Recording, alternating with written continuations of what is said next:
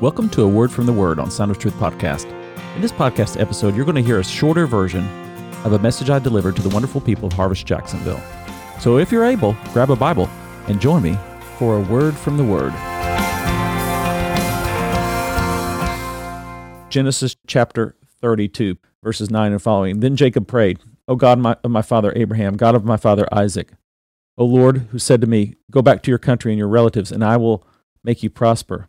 I am unworthy of all the kindness and faithfulness you have shown your servant. I had only my staff when I crossed this Jordan, but now I have become two groups. Save me, I pray, from the hand of my brother Esau, for I'm afraid he will come and attack me, and also the mothers with their children. He'll attack them. But you've said, I will surely make you prosper, and will make your descendants like the sand of the sea, which cannot be counted. This is what you've promised me, Lord, so I need you to come through, because I'm very scared right now. I'm afraid of my brother. This is like us, isn't it? We walk in faith, wanting to cling to the promises of God, and yet also walk in fear, and we vacillate between the two. The Bible goes on to say, verses 13 and following, that he spends the night there. But I want to skip on down to verse 22. That night Jacob got up and took his two wives, his two maid servants, and his 11 sons, and crossed the ford of the Jabbok. After he had sent them across the stream, he sent over all his possessions.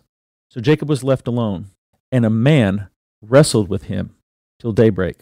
When the man saw that he could not overpower him, he touched the socket of Jacob's hip, so that his hip was wrenched as he wrestled with the man. Then the man said, Let me go, for it is daybreak. But Jacob replied, I will not let you go unless you bless me. The man asked him, What is your name? Jacob, he answered. Then the man said, Your name will no longer be Jacob, but Israel, because you have struggled with God and with men, and have overcome. Jacob said, Please tell me your name. But he replied, Why do you ask my name? Then he blessed him there. So Jacob called the place Peniel, saying, It is because I saw God face to face, and yet my life was spared. The sun rose above him as he passed Peniel, and he was limping because of his hip. Therefore to this day the Israelites do not eat the tendon attached to the socket of the hip, because the socket of Jacob's hip was touched near the tendon. Fascinating story. My subtitle in my Bible actually says, Jacob wrestles with God. This was perhaps an angel as a messenger from the Lord, representing the Lord, an ambassador for the Lord, if you will.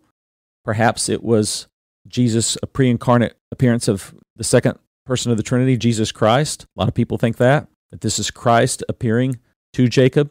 Whether it was an angel or whether it was Jesus, Jacob interprets this as I wrestled with God.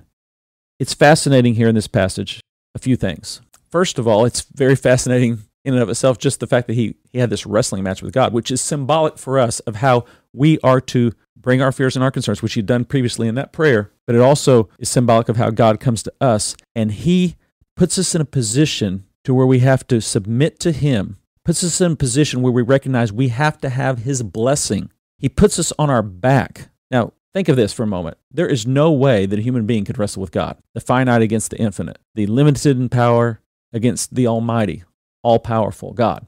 So it would be impossible for someone to actually wrestle God with God and win, and yet God says, you have prevailed. What was his prevailing? His prevailing was his perseverance. His prevailing was his desiring the blessing, recognizing he needed the blessing of God in his life. He needed to reach a point where God was prevailing over him to such a degree that he knew he had to have God's blessing, which results in him having the victory. Here's the real spiritual key. We cannot do it in our own strength. Up to this point in his life, Jacob had been doing everything in his, it seems like everything almost in his own strength. And where had that led him? That had led him to be far away from home. And yet God still blessed him and provided for him. But then he reaches a point where now he's having to go home and he's very, very afraid. What's going to happen to him? Jacob needed the Lord's blessing in his life, but he had to go to God in prayer and wrestle with him. He went to God in prayer, and then God met with him. He met with God, and then God met with him. God responds to us. Draw near to God, the Bible says, and he will draw near to you. And he may draw near to us in a way that we don't expect, like an intruder in the night and wrestling with us. Who knows how long it took for Jacob to realize he wasn't wrestling with an ordinary man, but this was God visiting with him, wrestling with him, helping him rid himself of his self-sufficiency. From then on, he walked with a limp. God touched him, put weakness in his life so that he would recognize that his strength was truly in God and not in his own scheming. I want to give you a quote here that I thought was excellent on this point. Derek Prince writes, As long as we trust in our own strength, ability, and cleverness, we remain as Jacob was. We will struggle and strive, but we will not get what God has appointed for us. But when we have a limp, when we no longer walk in our own strength, The way is open for us to walk back into our inheritance. When Jacob did this, he had the blessing of not merely his father, but also of God. If you come to a point in your life where God has touched you, put some weakness in your life, some obvious weakness to where you depend on him, you're in the best position when you're depending on him. And unfortunately for so many of us, we don't depend on him until we're weakened. Is God taking you onto the mat and wrestled with you and pinned you in such a way that you have learned to depend on him? One of the interesting parts of this dialogue that the Lord has with Jacob is he asks what his name was. It's not that God didn't know that. It's that God was reminding him of his sinful past. It's not something God enjoys doing, but he does it here to humble him and help him to recognize you cannot be what you've been in the past. I'm calling you to something new. And so there's a sense in which God causes Jacob to step into his shame of his past, of his self-sufficiency, of his scheming, and acknowledge that that's what he's been. If we confess our sin to God, if we confess our sins, if we don't try to keep covering them up, God brings us mercy. And we see the mercy here. God says, I'm giving you a new name. Your name will be Israel, which means God prevails. God's prevailing in your life. He's going to win in your life. He's going to bring you victory in your life. But you first have to come to the end of your own sufficiency. You got to be willing to embrace weakness so that God can be strong in you.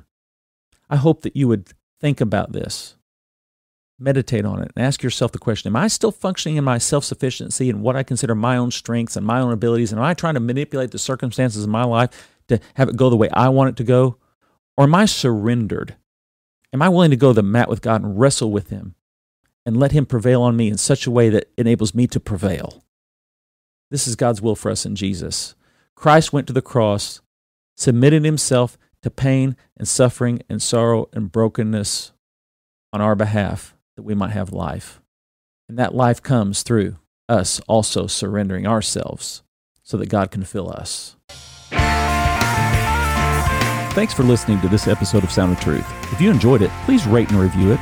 Also, tell your friends about it. Thanks. Music is by Canon and is used by permission. Sound of Truth podcast is produced in collaboration with Harvest Jacksonville and is copyrighted by Brett A. Morani, 2023.